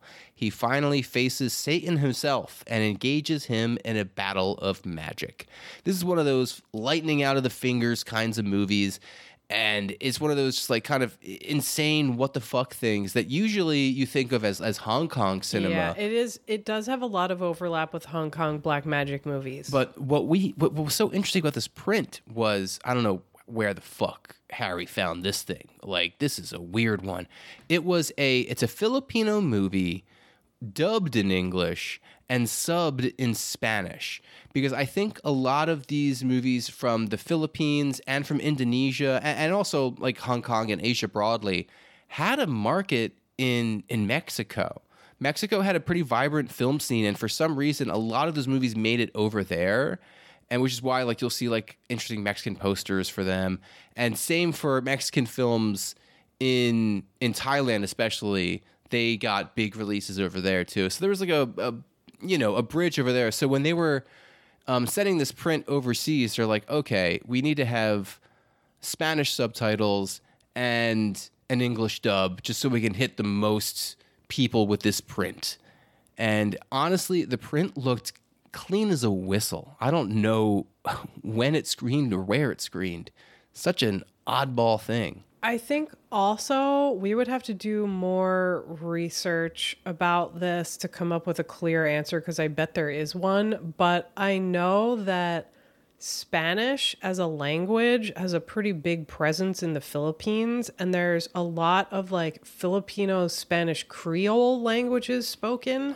And so I wonder if they just subtitled things in Spanish just to sort of like cover that local market. Yeah, I want to do more research into this, and I want to watch more of these like Crazy oddball movies. It does have some of that Hong Kong black magic stuff. Like there's this fucking incredible scene where the main character, you don't realize it at the time, but he's having a dream sequence, and he imagines that this guy who's asking him for help gets run over by a boulder. Oh, that was like the first wacko scene. Yeah, and you see the dead guy mushed into the ground, except his head is fine and he's still talking to him. Yeah. But a lot of it is like a melodrama. Like there's a very soap opera vibe. So the point of this movie and the melodrama and the fact that it is 5 a.m. is that I think you are supposed to be falling asleep now. You're supposed to be like blinking for like, 10 minutes. Like that was a long ass blink. And then you open your eyes and it's just like insanity. That's what Exhumed does at that running slot, which makes sense. Yeah, I mean, this was at this time slot in year one. That's when they had that weird pregnancy movie, that like after school special teenage mother thing. I had to go outside and smoke. This is when I still smoked. I had to go outside and smoke cigarettes. No, I was dead asleep and I opened my eyes at the craziest of times. All right. Killing of Satan, that was a weirdo 5 a.m. flick. And now we're moving on to one of my favorite movies. Well, not like my favorite movie specifically, but one of my favorite movies at the Horrorthon. I love it when they do this. Movie number 12 was a solid horror anthology from the studio that specialized in solid horror anthologies. Sam, what's the studio? The studio is Amicus. And what's the movie? The House That Dripped Blood by Peter Duffel from 1971. Vampires, voodoo, vixens, and victims. You'll find them all in the house that dripped blood. One of my other favorite kind of like transitional genres or subgenres is the horror anthology movie that I think are fun to watch for Halloween, but also kind of getting into the wintertime, because for me, they just have such a cozy feeling. And usually, not every year, but almost every year, they've played a horror anthology. And it's like it wouldn't be Horrorthon without one. Yeah, and I love The House That Dripped Blood. I think I prefer this one to some other Amicus ones, especially Torture Garden. Obviously, it doesn't quite touch Tales from the Crypt or Vault of Horror, which I think what does. Those are the two goats with the anthology movies. But I mean, this one's got Dr. Terror's House of Horrors is... Yeah, that one's fun. I love that one. That's a personal favorite. But I mean, it's got Peter Cushing. You'll love to see that guy's face. Ingrid Pitt. I think so. I love her. I like pretty much all classic era horror anthologies. I can't say that The House That Dripped Blood is one of my favorites, but I think Ingrid Pitt really steals the film. Yeah. It's still worth watching. And like the hook of it being this, it's just like all these different stories that take place in the same house. I don't know. It's fun. Yeah, it's cute. It's fun stuff. But obviously, we were dying when this movie played. I was downstairs in this, like, curled up in this chair, just, like, wanting to die. Yeah, if I hadn't seen it before, it probably would have destroyed me because I would have had to watch it, I'm like, oh, my God, it's an Amicus anthology I haven't seen, like, I can't leave. I have to sit here and explode, like the guy in Scanners. But I was definitely relieved that it was one I had already seen. This is a totally random question for you. Have you ever seen The Dorm That Dripped Blood? No. So I think it's a slasher. I know it's a Christmas movie because I started watching it one year and fell asleep. But I wonder if anyone's double featured The House That Dripped Blood and The Dorm That Dripped Blood. We got to have a little blood drip day. Yeah, maybe that's in our future. Hey, blood drip day. Movie 13. The clue is a strong cast and cool creature design makes this derivative sci-fi monster movie worth watching. Full disclosure, we hightailed it out just as soon as this movie started. Sam was dying. I had to take her home. I had to put her ass to bed. Thank you. No problem. I didn't act like I was mad or like my entire world was crumbling around me, and I have since gotten over it. But we missed Leviathan. 1989, George Cosmatos. Cosmatos, these fucking Greeks. What are they coming up with next? I mean, this is the man who directed Cobra and Tombstone, although I've heard disputes that Kurt Russell actually directed Tombstone. I heard this guy was kind of MIA, and Kurt Russell was like, all right, dude, fucking give me this shit. And like, yeah, Kurt Russell directed it, and he gave all of his best lines to Val Kilmer and like kind of made him the secret star. I mean, I think the script gave all the best lines to Val Kilmer. No, they were Kurt Russell's lines that he gave to Val Kilmer. Really? Yeah. I don't know. It's an anecdote that I heard. I've actually never seen Tombstone. So I don't know if I believe that. And I think if you watch Tombstone, the real zingers that Val Kilmer's character Doc Holliday has, they wouldn't make any sense coming from Kurt Russell's character. It's fucking amazing. It's like his best performance. But anyway, Leviathan. Now showing at Blockbuster Video. From MGM UA Home Video. Experience the true meaning of fear. Leviathan. Rated R. Available on video cassette from MGM UA Home Video. This collector's edition movie poster calendar with $36 worth of free video rentals is free when you buy a book of 10 Blockbuster gift certificates. So give the gift certificates and keep the calendar for yourself.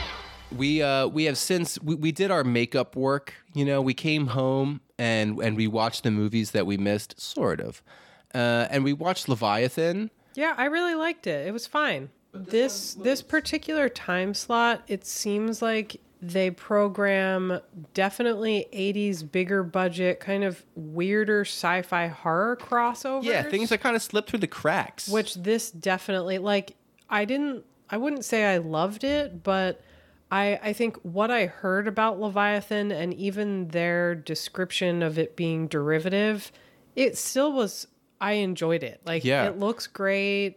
The creature effects are wonderful. Yeah, what's funny is that, like, I was expecting this to just be an Alien knockoff. Yeah. Which, like, I mean, it is at times. But really what it is it's a Thing knockoff. It's a knockoff of John Carpenter's The Thing. But underwater. Like, the creature, the Rick Baker creature is, like, weird Lovecraft fish freak thing that has all of the bodies of the people it's killed, like, within its skin. It's wonderful. Yeah, it's cool. And what's his name? The guy from Bushwhacked.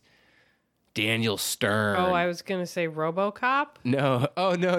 RoboCop's in it too. Yeah, we got RoboCop, Bushwhacked. We got a Ghostbuster. In here. Oh, man. And Ernie Hudson has a great one-liner. I love Ernie Hudson. What was his one-liner? Oh, there's this dialogue where they're having an exchange with Meg Foster, who is a character that you mostly only see through a TV screen. She's like this executive who obviously is evil. Yeah, they cast Meg Foster in these roles because she has these like insane eyes. Robot eyes. Eyes like glass. The blackest eyes. The devil's eyes. They can leave where they are and go to hell. And he's like, we're already in hell, bitch. Oh, that's it. Yeah, hell yeah. Ernie Hudson. You love to see him. So good. Yeah, I liked Leviathan. I mean, it definitely like is like a 3 out of 5 movie. It's like a middle of the road. Like I understand why this one isn't super fondly remembered or has a huge cult following, but also like shouldn't be completely forgotten. Like it's a neat little thing. And it came out the same year as The Abyss. and Deep Star 6. Deep Star 6. Yeah. So this was just a year where it's like, yo, underwater. It's real scary. Yeah, we're doing underwater shit this year. That's so weird how that happens. It's also, like, to your point about this being kind of a ripoff of The Thing, it's like The Thing is, what, 1982? And these movies are at the end of the decade, so I'm not sure why they all happened in one year. Yeah. The Abyss is James Cameron, right? Our fearless leader. Not mine. Yours, perhaps. All right. Before we start bashing Before we come to blows, James Cameron, we're going to talk about one of the greatest movies ever made. Oh my God. The Horrorthon is back, baby. And we got movie number 14. Bloody, brutal, and shocking modern slasher thriller. Fuck this movie.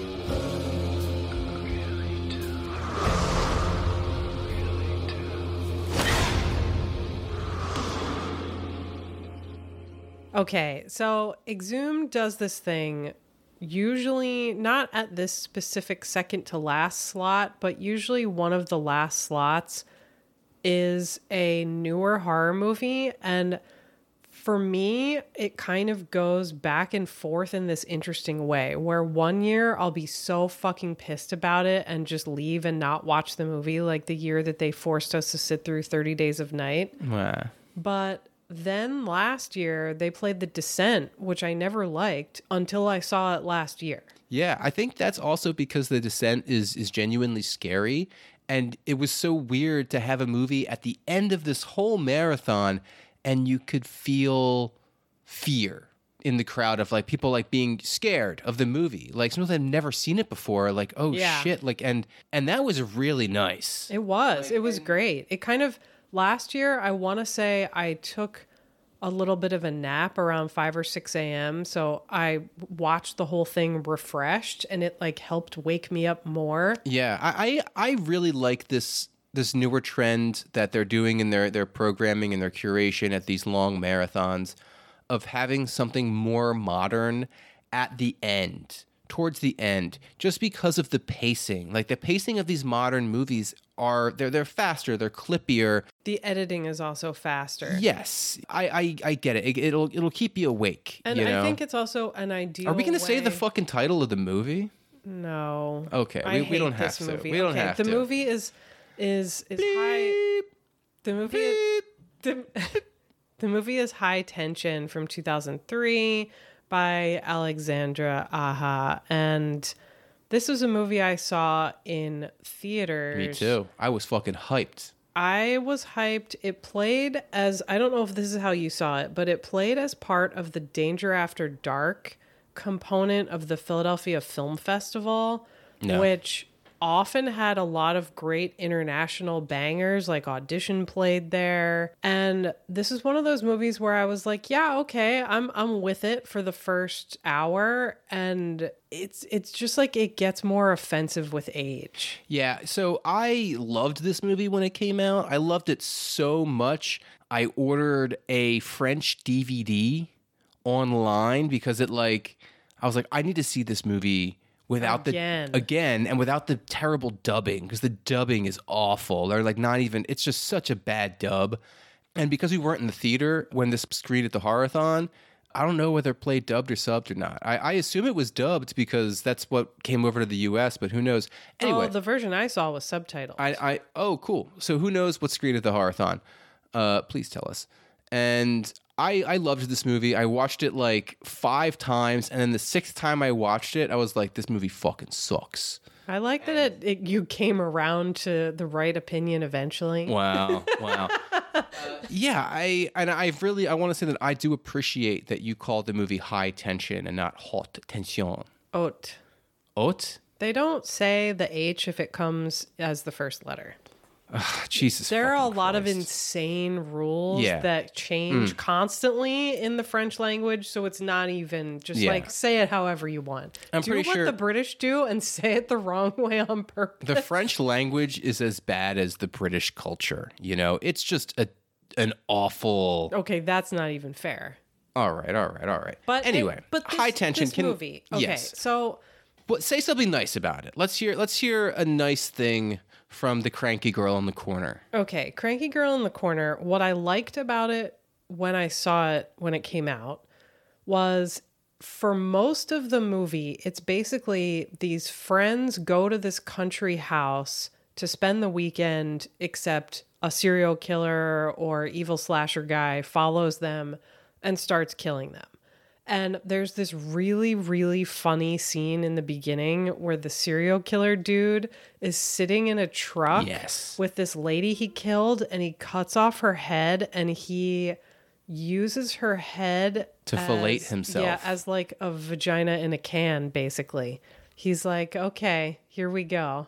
I don't think he uses her mouth. I think he uses her Neck hole. Her neck hole. Yes, thank you. God, that's good stuff. And okay, so But it's like it's the way that it's presented is cheeky. Like it's kind of funny, and so you Yes, think maybe you're going to but- get this like gross raunchy movie. But what I think I liked about it so much at the time was that it came out at a time when it was actually kind of the tail end of the 90s, 2000s slasher boom, where all of these slasher movies were just kind of coming out, and every single one of them kind of had this element of who's that annoying guy, the guy who wrote Buffy.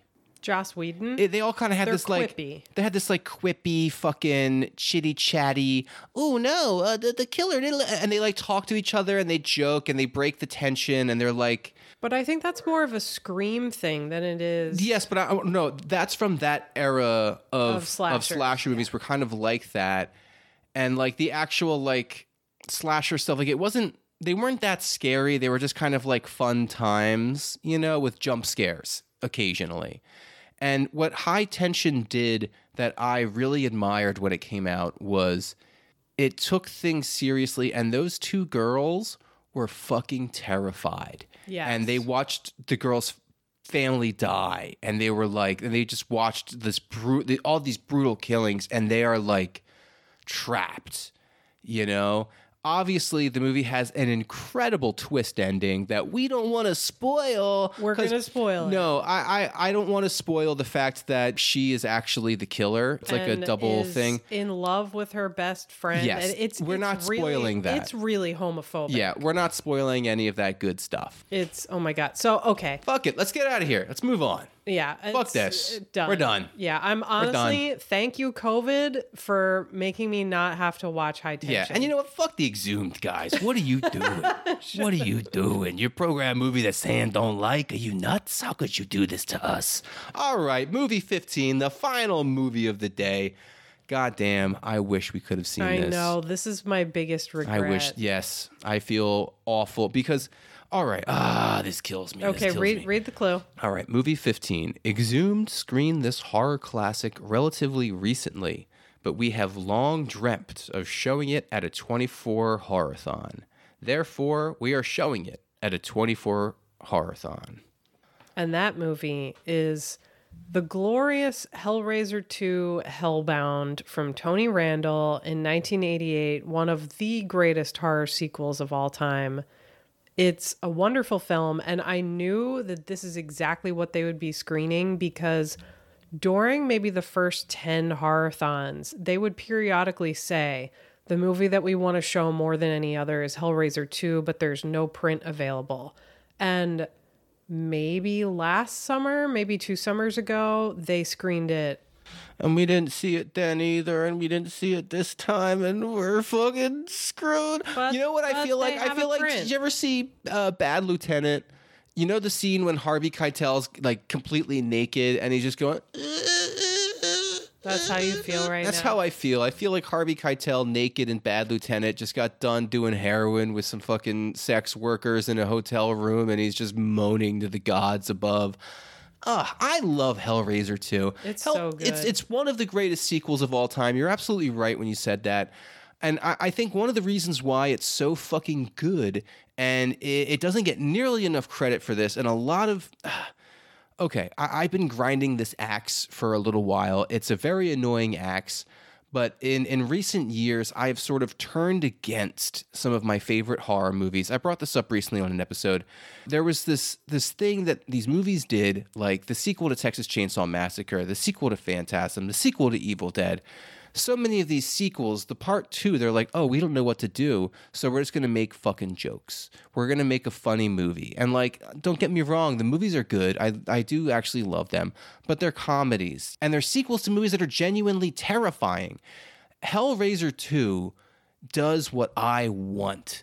It is a perfect sequel. It's just as scary as the first one. The imagery is just as haunting, and it uses the hospital setting, and it rings it for all of the fucking, like, because hospitals are scary places.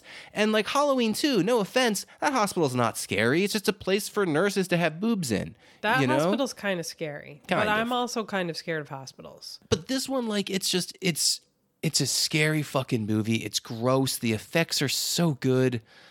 Oh, I wish we were there to watch it. It's such a beautiful film. And one of my favorite things that horror sequels do, and this goes all the way back to the 30s with a movie like Dracula's Daughter, is when horror sequels address the fact that, yes, their main characters survived, but they are likely incredibly traumatized.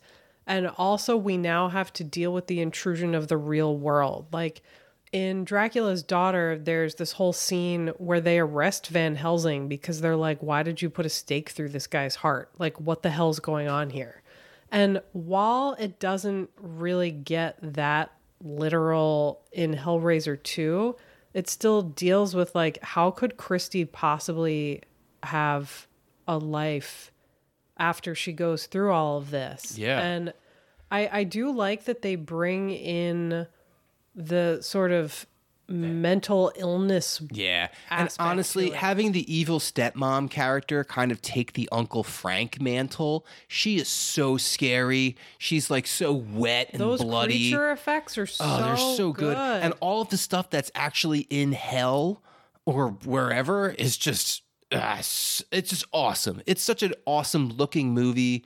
In the first one, yeah, Pinhead's daddy. He's got that fucking sexy leather man who's going to tear your ass up vibe, and you love him. And in this one, it's just like cranked up a little higher. It's not quite to the comedic levels that 3 gets to. Like, this one's not. Like, the third one is when they start being a little silly, having a little fun. So they're shooting CDs at each other and shit. This one, it's like, it's no joke. It's scary. I love Hellraiser 2. This one has the Chatterer, though. Yeah, is he in the first one? I haven't seen the first one in a long time. Chatterbox. Everyone loves Chatterbox. I love all the fucking Cenobites. All right, Sam, if you were going to be a Cenobite, what Cenobite? Okay, you have to make up a new one. What's your Cenobite? Wow. I have to think about this for a minute.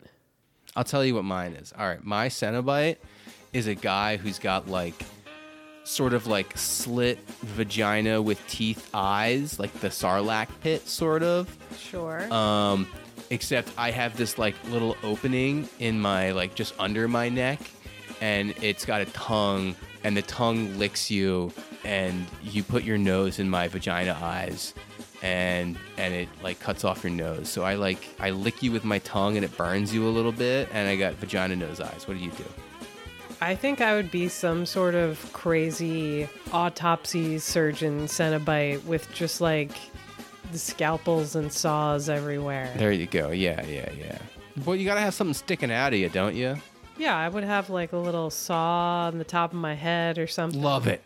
Right? Hell yeah. Also, the Chatterer is part 2. Wow, he's like so iconic that I assume that he's like, oh yeah, he's in all of them, man. That chattering teeth guy's in all of them. And that weird, okay, you know that one scene when she's in the hospital bed and she's like having a weird vision and she goes down this like hallway that it's so it's scary. like a hole in the wall. Oh, okay, all right. We love Hellraiser 2. We love exhumed films. We love the 24-hour Horrorthon. We're sorry that we got sick and that we infected anybody else. We don't know if we got sick there, if we brought it. We're probably evil convectors of a terrible disease like the rats in Nosferatu, and we apologize for that. But we saw so many great friends there, people that we only see once a year at this event, and it's just like, it's so nice to go. And like, fucking Nicky the Fox was there. He flew in from California, Nicky the Fox. It was so good to meet him. Oh, fucking the All We Need Is Sleaze guy, Mike Sciallo, showed up from Boston. I never seen that handsome guy. Did he really? You didn't see him? No. Oh my God, he was in line with us. Okay, so I run into this problem every year where I just like, I somehow manage to miss people who are right near me. So apologies if I missed you. Ryan Hendo flew in. If I talked to you in Danger was delirium. there. Oh my gosh. Yeah, people came in from all over. And it was so nice to see all of our best friends. We were really sad that we didn't see you, Liam. I know you're listening, you fucking coward. You need to come next year and get COVID with us. Don't make fun of Liam. He couldn't come because his mom was getting surgery. All right. And so he had to delay his trip. He's off the hook. But if we don't see you next year, you're dead. Yeah, I'm going to blow up Chicago. Hell yeah, we should do it anyway, just for fun. I like Chicago. Yeah, it's all right. All right. We're tired, folks. We're sick. We're dying. We'll see you next time. I need to go take some ivermectin. Excuse me. Wow. The horse tranquilizer? Isn't that what anti-vaxxers Oh, wait, no. take? Not a horse tranquilizer. That's ketamine. No, ivermectin is the horse dewormer. That's right. That's what we need. Yeah, we're taking some ivermectin now, folks. And everything will be fine, I'm sure, after that. Yeah, what are you drinking over there? Is that bleach? Yeah. Give me a little sip. Well, Trump said that it will wipe out any bacteria. Yo, you think he's coming back? You think our boy's coming back? Oh my God. At this point, I hope another round of COVID takes me out and I don't have to be here for the next election. All right. Let's go die. Okay. Happy Halloween. Oh yeah, wait, no, happy Halloween with everybody.